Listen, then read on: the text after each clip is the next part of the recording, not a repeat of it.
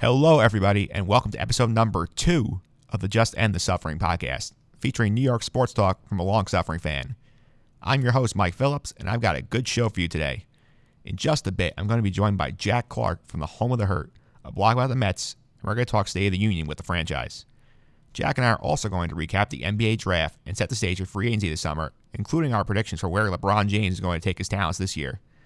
That's coming up in our opening tip, which is next, so settle in and enjoy. Y'all ready for this?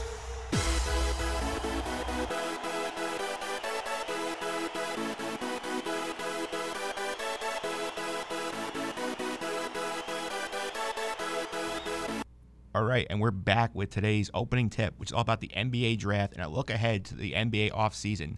But first, let me introduce my latest guest, who is the author of the Home of the Hurt blog and hosts the podcast of the same name. It's Jack Clark. Jack, how are you today? Great, Mike. Thanks for having me on. I appreciate that nice little introduction. Like you said, Home of the Hurt blog. That's homeofthehurt.wordpress.com. You can find the podcast on there. It's also under Jack Clark on SoundCloud. All right, Jack, before we get started, tell us a little about yourself. All right, well, like we said, we're going to talk about NBA. I'm a Knicks fan.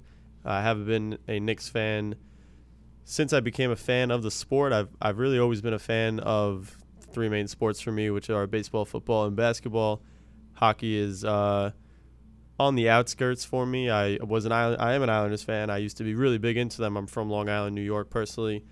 After they left the Coliseum, that kind of pulled me away a little bit as a fan, but I'm also a fan of the New York Mets and the New York Jets. So, if you add those four teams up, I've never seen a championship in my life. So you've done plenty of suffering, too. Yep, absolutely. I fit right in. Yeah. The Islanders are coming back. Is that going to make you restart your fandom there? Yep, absolutely. I don't want to say I left. I never gave up on the Islanders.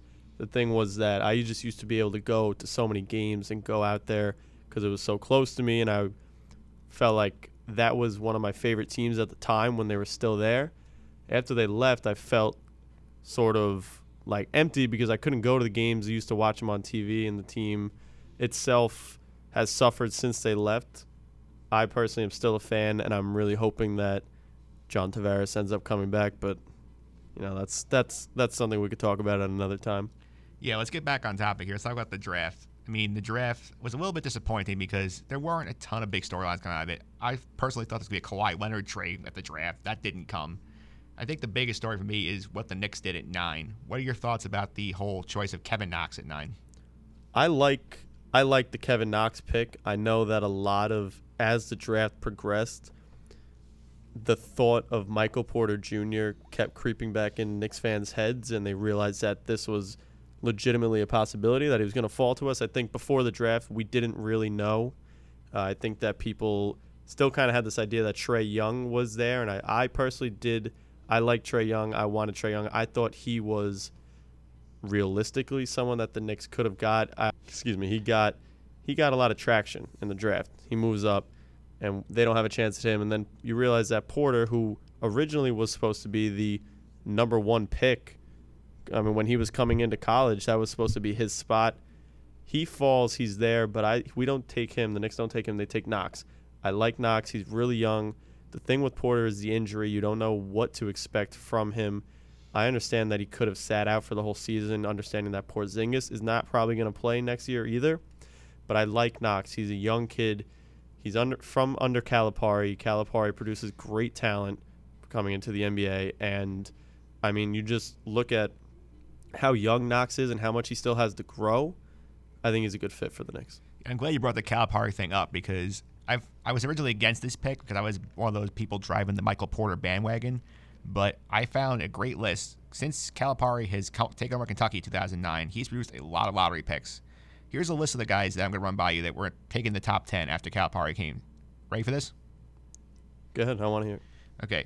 John Wall, DeMarcus Cousins, Enes Kanter, Brandon Knight, Anthony Davis, Michael Kidd-Gilchrist, Nerlens Noel, Julius Randle, Karl Anthony Towns, Willie Cauley-Stein, Jamal Murray, De'Aaron Fox, and now Knox. Those are all guys from Kentucky taking the top 10 under Cal. That's a pretty good list. Yeah, that's over 10 guys, and you look at the talent that list that you just read me off, I mean, John Wall, Cousins, Anthony Davis, Karl Anthony Towns, some of those names like really stick out to you. Those guys are top tier talents in the NBA. So obviously, like I said, I mean, a guy that comes from under Calipari, you know that he's got potential. He's got the potential to be good.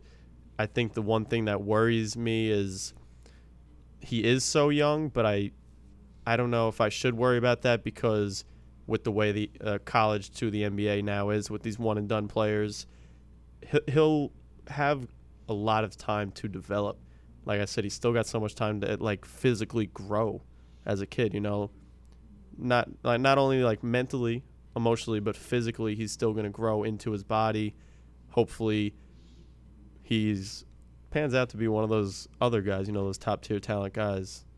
Yeah, hopefully he's more of a not Willie Cauley-Stein or a Michael Gilchrist. Hopefully he's more towards the top tier of that list. Right. But let's go back to Michael Porter Jr., who became one of the big stories of the draft because of how he slid because of the back injury he had in college. He didn't really work out for teams. Nobody really got his medicals. He ends up in Denver at pick 14.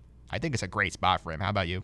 I agree. I think that the slide was somewhat it was warranted, the slide, you know. Like I said, when he was going into school and then you were getting ready for him to be playing at Mizzou, everyone was really high on him. And obviously that's even before the NBA draft is really a thought. But he was supposed to be the number one pick. This injury really sets him back. It does worry me a little bit, but I think that being outside of a big market should help him. Now he doesn't have to worry so much about the media bugging him and setting these lofty standards for him. He can just sit out. Again, like he sat out for the whole college season. He played a couple games, but now he can just sit out an NBA season for sure be healthy and hopefully make an impact and become a star NBA player. I mean, I think fans would like to see him be a really good player. Yeah, people don't know this, but Denver is building something really good out there. I mean, they got Jamal Murray and they got Gary Harris on the outside. They got Wilson Chandler playing ahead of Porter, who can take his time developing. They got Nurkic, who's a very intriguing center. I feel like they could be a force in like 2-3 years. Absolutely. I mean, it's always going to be tough in the West, but, you know, still, I think that, like you said, they got a good core of players there, so you hope for their sake. I mean, it's not like being in New York, a Denver team like Denver is one that you look at and say, I don't want them to succeed. I look at Michael Porter Jr. and I want him to be good. The kid falls. I mean, you consider the fact that he's making a lot of money still, but he misses out on a lot of money with that falling in the draft. So you just hope that you don't want to see such a true and good talent suffer an injury like that and then have it plague him for the rest of his career. All right, let's go a different area. Let's talk about the best value picks of the draft. Who is your take for who you think got the best value in the first round? I know this one is maybe a little, maybe people look at it outlandish, but I really liked the pick of Lonnie Walker from Miami to the Spurs. I just think that Lonnie Walker, like a lot of other players in the draft, a lot of the knocks on him were that just basic stuff that you'll have associated with kids coming out of college. You know, they sometimes get lazy on defense or have mental lapses on defense and offense. They seem lost without the ball. These are the things that made him drop because he was one that could have been considered at 9 for the Knicks. I think that Kevin Knox is still the right pick there at 9, but Lonnie Walker has the talent to be a lottery pick, and I think he's going to prove that because with being in San Antonio, I think it's just going to be it's a great fit for any player. I don't see how going to San Antonio could be a bad thing, and I think he has all the talent in the world. He's going to flourish in that system. Oh, yeah. Playing for Popovich is a great setup for any young player. My guy is actually Mo Wagner, who went down 25 to the Lakers. I'm a Big Ten guy, so I've seen a lot of him over the last 3 years. The leap he took from his sophomore year to his junior year was incredible because he improved his rebounding by 3 points a game. He's a perfect fit for the modern NBA. He's a stretch 4. He shoots 39% from 3. He's long, lanky. I mean, his defense still needs work, but he can contribute right away to the Lakers and be a valuable player for them. Yeah, I agree. I think that Wagner really he's a guy that by staying in college much longer, he was able to like grow into his body a little more, like we were talking about what we're expecting from Knox. He was able to grow into the body and grow as a player. And like you said, he made substantial leaps and bounds from his sophomore to junior year. I mean, he got the great tournament experience as well, and he killed it in that NCAA tournament for Michigan. So I think I like that as a value pick, especially real late in the draft. And you look at what the Lakers got out of Kuzma from last year, a late pick in the draft. Oh, yeah, for sure. By the way, how weird was that Mikal Bridges situation where, I mean, Philadelphia picks him at 10. He's on stage with his mom being interviewed. His mom is crying about how excited she is to see her son play for the team every day. And then about 20 minutes later, he's traded to the Suns for Zaire Smith and a future one. How weird was that? I mean, just watching it was nice. Like when that happened, when he got to sit down with the interview with his mom. And I don't think, I mean, to the casual fan, no one, or to most fans, no one knew that all of a sudden you learn his mom's part of the team, and you look at how excited she is to have him play there with, and he was really excited to go there and be there with his mom. And then you're right, when it comes out a little bit later that he gets traded, it was a little awkward, and I think it would have been fun if the coverage kind of got back to him and asked his mom about how they felt, but I think it was probably a smart move on them to not reopen that wound for her. Yeah, that could have been a train wreck, like what happened to Colin Sexton, like with the whole, like, oh, hey, LeBron, you got to play with me points. Oh, I think that for Colin Sexton, I think he is an outspoken individual, and you see the video of him, it re-upped again, the video of him on the free throw line waiting for the rebound, and the guy's staring at him, and he stares right back at him. He's not someone that is soft-spoken, per se, but those comments felt like so forced, like it was a reality TV show, and I forget who was doing the interview, but it was like almost like they grabbed him by the shoulder before the interview and was like, all right, please give us something for LeBron here. And I think that he obviously wants LeBron to be there. Oh, why wouldn't you? It just felt forced. I mean, LeBron has come out and said before that he's not interested in mentoring these young guys anymore. He's done it a million times. There was the I can't remember. I don't want to mess it up. But again, he's come out and said, I think we were talking about it the other day, right? That wasn't it Shabazz Napier when he went with the Heat? Yeah, they took Shabazz Napier back in the 2014 draft, right before his free agency. Everybody was saying, oh, LeBron made the pick. LeBron is going to stay in Miami. And then a month later, bye. Right. So I think he said that he's not interested in doing that. Though I think that someone like Colin Sexton that's a sexy pick for LeBron. Like, I think that he would want to play with Sexton. Though, again, I think it would fit LeBron well, because I think LeBron he still needs pieces other than Colin Sexton. I don't think Colin Sexton is the piece that brings him back to Cleveland. I just think that Colin Sexton is a good fit with LeBron, because Colin Sexton doesn't need the ball in his hands all the time, and I think LeBron obviously does. All right, now we brought up LeBron. Quickly, where do you think he's going this year? I think he's going to the Lakers, but I actually predicted that he would stay in Cleveland. I think it's hard to tell. I mean, I think it's on Friday. Later this week, he gets to decide whether he's going to opt out. I think he's definitely going to opt out. It's whether or not he re-signs with Cleveland. I mean, he's got a pretty penny worth of money to opt into if he wanted to. But I think that he's going to opt out, really put the pressure on the Cavaliers to wow him and bring in a star player, maybe a couple star players.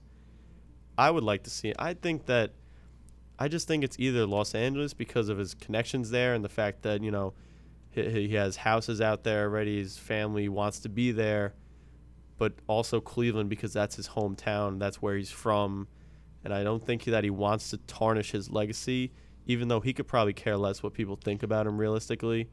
But there are still those naysayers and the people that think that it tarnishes his legacy a little bit to leave, especially a second time now.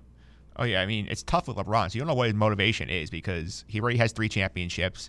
We know he wants to be like a big star after his career's over. I mean, he's already got a production company, so that could be a motivation to go to LA. But at the same time, what elite player has changed teams 3 times in the prime of his career besides Shaq? I can't think of one. Can you? No, Shaq's a good one.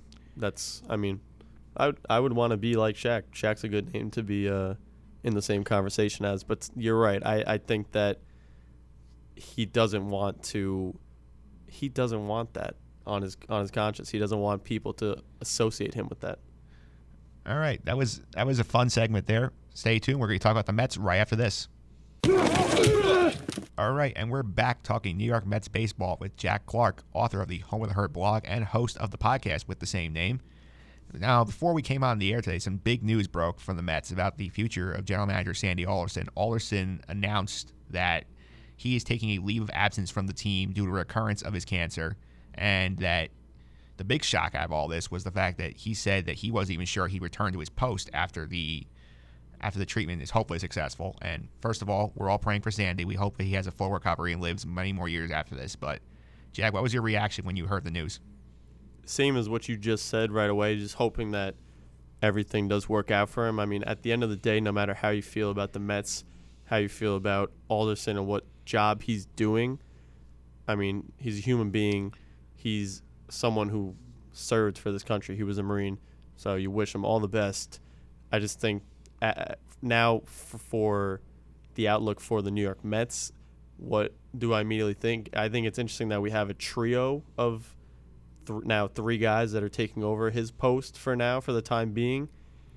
And I don't know what exactly to expect from these three guys, because now moving forward, I mean, I talked about it earlier on my podcast, where the team needs to go. I mean, obviously, Alderson came out the other day and said they're in the middle of a buyer-seller market, which they're not. Yeah, they're definitely not. They need to be sellers. I mean, obviously, we have plenty of time before this trade deadline at the end of July, but they need to sell. But all of a sudden now the changing of the guard, if you will, changes everything, really. You don't know what to expect from these three guys, how they're going to make their decisions, who in their eyes compared to who in Sandy's eyes needed to go.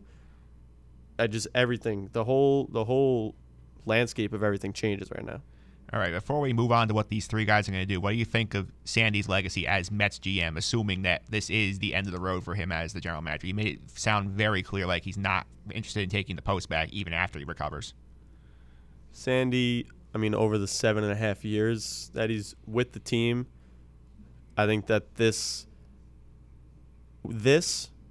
and the 2015 year are going to be the legacy that he leaves. I think everyone is now going to remember that. Looking at 2015, looking how close the Mets got, and I think that a lot of it is going to then tail off to the fact that the team tailspun after that, and we made the wild card game, lost to the Giants that year, and then after that it was just all down the gutter. For me, it's that 2015 year just being a fluke in the sense that we had the potential to just keep going after that, and all of a sudden the team felt like they downgraded. They just got worse after that, and then obviously they did get worse in 2017 and now this year. I just think that everyone's going to remember 2015 and then the downslide after that. Yeah, I feel like after 2015, it was sort of Murphy's Law of this team, that everything that could go wrong did go wrong, like letting Daniel Murphy go and then he becomes a superstar, bringing back Jay Bruce after his big year, and he's done nothing this year. Any free agent sign they've made seems to have busted in their face. Now it comes down to the whole trio of John Ricco, Omar Minaya, and J.P. Ricciardi, which it was interesting to hear Jeff Wilpon say today that the three of them are going to work as a unit right now to try and handle the front office job going forward, which I don't know how that's going to work. What do you think? Yeah, I don't know how that's going to – they'll probably work as a unit because Jeff will be making the decisions and telling them how to exactly – oh, boy. You know, let it be known to the media that they're actually working as a unit, but I think that's what he means.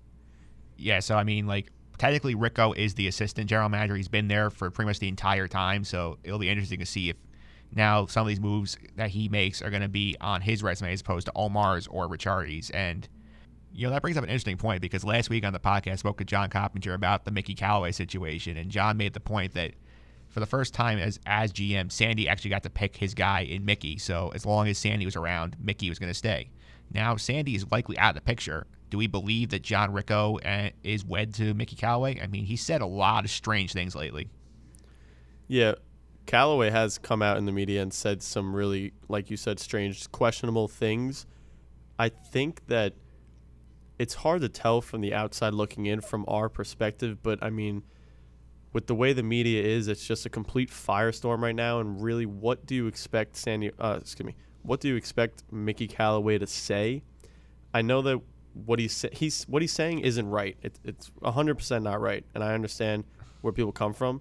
I just don't know in his defense what he's supposed to do when day in, day out they're putting out this product of a team. You know, we have no bullpen, we have no offense, and we have good starting pitching. It's just there's no recipe for success. I feel like there's nothing he can really do. I understand he's making bad moves here and there, and he's costing us games, but I just don't think from the start this team was ever going to go that far.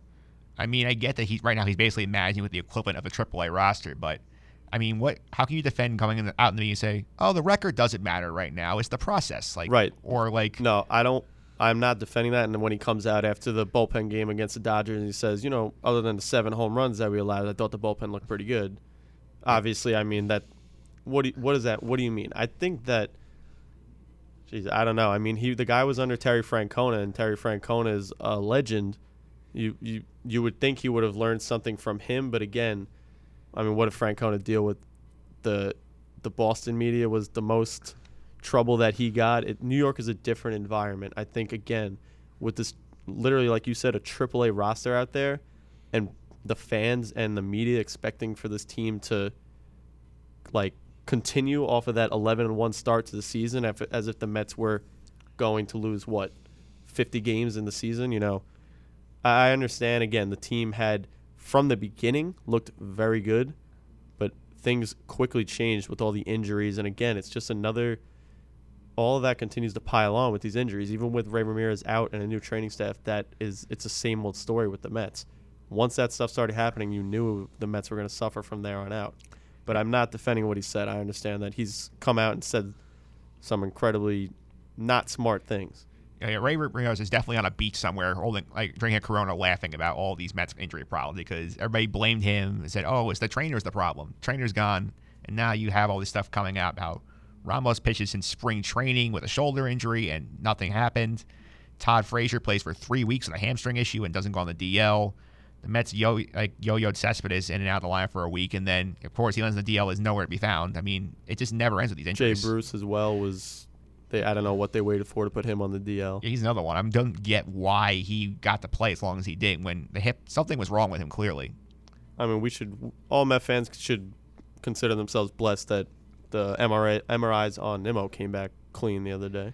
Yeah, I think there's some sort of cloud around Nimmo as protecting him from the negative energy of this team, but hopefully, at this point, who knows how much longer it's going to last.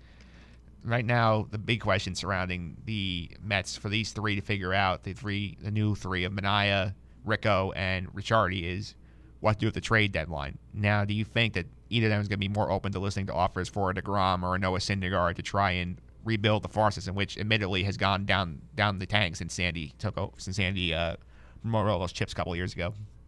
I don't think that those guys are going to consider that to be an option. I think that they will market them and try and field offers, test the waters on them. But again, they got to have the same mindset that everyone else in the organization has, where it's you need a significant haul of prospects, like can't miss guys that are going to hit, and there's no way that these guys, even in the Mets system, could get screwed up. I don't think those guys. I don't think anyone that is now in the GM's chair, in the GM's shoes, wants to be known now as the guy that gets rid of DeGrom or Noah. Again, with the New York media, that is going to be the only thing that you're remembered for. All right, let me toss one hypothetical your way. Joe Beningo pitches on WFAN the other day. I thought it was interesting. Let's say the Yankees called up the Mets and said, "Okay, we'll give you Clint Frazier, we'll give you Brandon Drury, and we're going to give you Justice Sheffield for Syndergaard." Is that one you think you would consider? I think I consider it, but I still don't think I do it. Again, I've talked about this before. The Mets are not going to make a trade with the Yankees. Absolutely not. The Wilpons will never let that happen. But let's say for me, I still think that I don't do that. Okay, let's say somebody else, let's say let's say Cleveland offered you a similar talent level package. Is that something you consider from them? It's got to be, it's got to be a similar talent level package. Again, if it's Syndergaard or DeGrom, it has to be can't miss prospects. And I think that there's not that many teams out there, first of all, that really need a starter. I mean, you look at like the Dodgers and the Yankees. I think those are two teams that stick out to you and you say these guys need a starting pitcher. I don't think Cleveland's in need of a starting pitcher. I don't think Houston's in need of a starting pitcher. You know that the Red Sox are looking to the bullpen. They were rumored to be looking at Britton.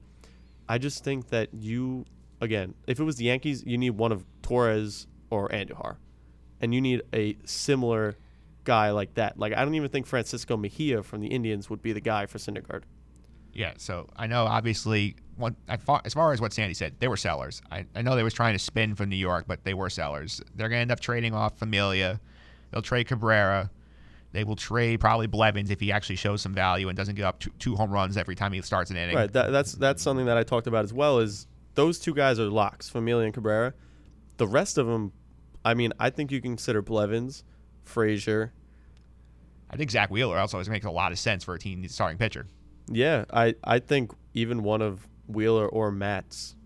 If I don't know how Met fans feel about that personally, but I think Matt's even could be an option. I think Matt's could bring back a more significant haul than Wheeler would.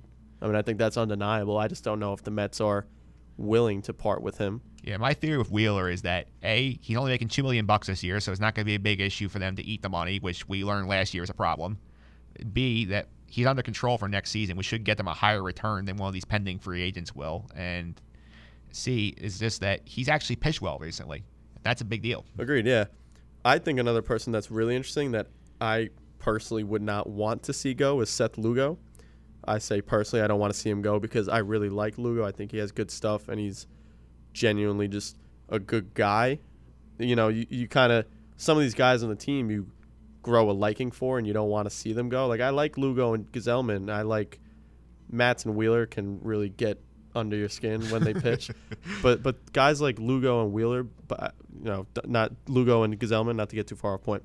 Lugo's under control until 2020 and he doesn't make a lot of money and he's good. Yeah. So he's another one that I think the Mets are going to market around because that could be a guy that you trade to a team that doesn't need a Noah Syndergaard or doesn't have the assets for a Noah Syndergaard. Oh, yeah, absolutely. I mean, like, at this point, other than DeGrom, I would listen to deal offers for just about everybody and see if I get a good enough return, I definitely do it. Anyone but the young core guys. I don't want to see those guys go. Conforto, Ahmed, Nimmo. Obviously, you look even further down to Alonso, McNeil. Oh, yeah, no one's suggesting they trade off one of those guys. Right. Those are the guys, the young core guys, and even Dominic Smith. Those guys are the ones that they got to keep around. Those are the guys that you got to build around. Focus on those guys and the young starters. I understand if we have to, as a team, get rid of some starters and you can bring back something of value. But I don't like someone like Lugo doesn't need to go. Someone like Wheeler and Matz don't need to go if you're not gonna. It's not a trade for the sake of making a trade, basically. Right. Those aren't guys that you're gonna dump. I mean, you're gonna dump Cabrera, Familia, older guys like that. You know, we're in their walk years. And that too, right? Yeah. Yeah, I'm glad you brought the minor league guys up, the Alonsos and McNeil, because I want to talk a little about the player development, which seems to be a big problem with this team. Because, I mean, right now we have Ahmed Rosario on a long-term mental break because apparently he wasn't taught the game the right way. And then you had Mickey saying the other day that Don Smith never bunted before in his life. I mean, I don't know how these guys get through the system with not knowing half of the skills they need to be successful big league players. Well, I think, again, that starts from the top down that starts with the Wilpons. We've read, I think every Met fan now, if you haven't, read that article from the Good Fundies guy on Twitter, the one that he put out about the Wilpons and all the things that they've done so wrong and so bad for this organization, one of them being the contact with the minor leagues. It's like, first of all, the team's all the way out in Las Vegas. We don't want to even get started on that. Well, at least they're fixing that next year. They're coming to Syracuse, but they screwed up for way too long. Right. I mean, that's been something that I think that's something that has really hurt the development of these players. I mean, you look at the guys that came up when the team was in Norfolk. Those guys, I mean, the one that stands out is David Wright. David Wright got plagued by injuries, but think about the impact that he had on the team from being down in that system. that was run differently, clearly, than what's being run over there in Vegas. First of all, the fact that, like you said, Dom Smith doesn't know how to bunt. And you look at all these guys, it's like no one knows. It's such a simple thing in baseball. I think that's more of the way the game is evolving, and that's why we're seeing where it's, these pitchers can't hit. These pitchers can't even swing a bat without getting hurt. They can't run without getting hurt. These guys are – the major league players are guys that – these are the best players from their town, from one town in the country. So these guys are hitting home runs, and they're batting third, hitting home runs, and throwing no-hitters when they're in high school. They don't get taught to bunt. It's just the way the game's evolving. But I don't see why it's not something that can be still be taught. I think it starts at that level. But then if they don't know how to bunt, maybe that's not something that's in your scouting report when you draft these guys, but you find out quickly. Yeah. It takes Keith Hernandez, he talks about it all the time because he's one that you can tell it really clearly bothers him. Yeah, Keith loves his fundies. Yeah. He's a big fundies guy, and you look at him. He said he used to drop down a couple bunts every time in batting practice. What does it take? How many swings does it take away? 3 swings? Yeah, not many. I mean, it's an extra 30 seconds, and all they got to do is throw you 3 extra pitches or put 3 extra balls into the machine. It's something I know. The player development, I think a big reason is because it's out there in Vegas, and they've maybe coming to Syracuse helps. I hope. A lot of it, I think they overhauled that staff a lot this year, so hopefully it helps the guys at the Alonzos, McNeils of the world. But, again, a lot of the problems go back to ownership. We can go on for another hour about ownership, and I don't think everybody wants to listen to that. So everyone's heard that a million times already. Oh, yeah, so. And shares the same feelings. All right, before I let you go, you want to give everybody a quick rehash about how to keep track of what's going on with you with the blog and how to follow you on social media? Yeah, sure. So on social media, I got my Twitter account. It's at JT2_Clark. So JT__Clark. No E at the end of Clark. My blog is linked into my Twitter bio. So it's just www.homeofthehurt.wordpress.com. And right when you go to that site, once you go to my site, there's a podcast category up top that you can click on that. And that's where you can find any and all podcasts. Right now, there's only one, but there will be more in the future. Like I said, follow me on Twitter. You want to see me complain about if you guys follow Mike on Twitter already, you probably see enough complaining about the Mets. Oh, yeah, there's plenty of that. I'll retweet Mike. I'll just retweet Mike a lot of the times because he just says what I'm thinking before I can even tweet it out because I'm probably throwing something, watching the game, and then I have to go grab my phone. Mike's already tweeted it out. Okay, that was Jack Clark. Thanks for coming on again. No problem. Thank you for having me, Mike. All right, that was Jack Clark on the Mets. Stay tuned for our 2-minute drill, which is coming up right after this.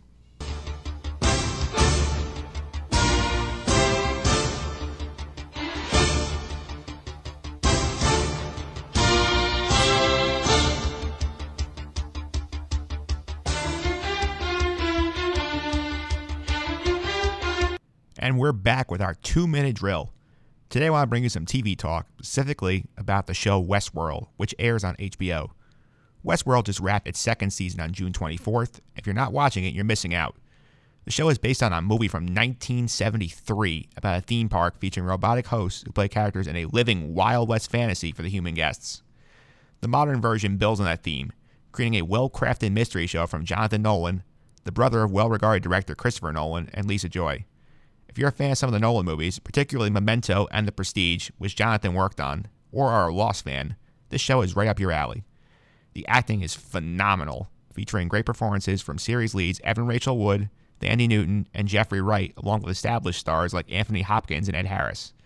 The show is very well written and thought-provoking, with this season focusing on the theme of the true nature of humanity. Now, don't get me wrong, this show is some heavy-duty viewing.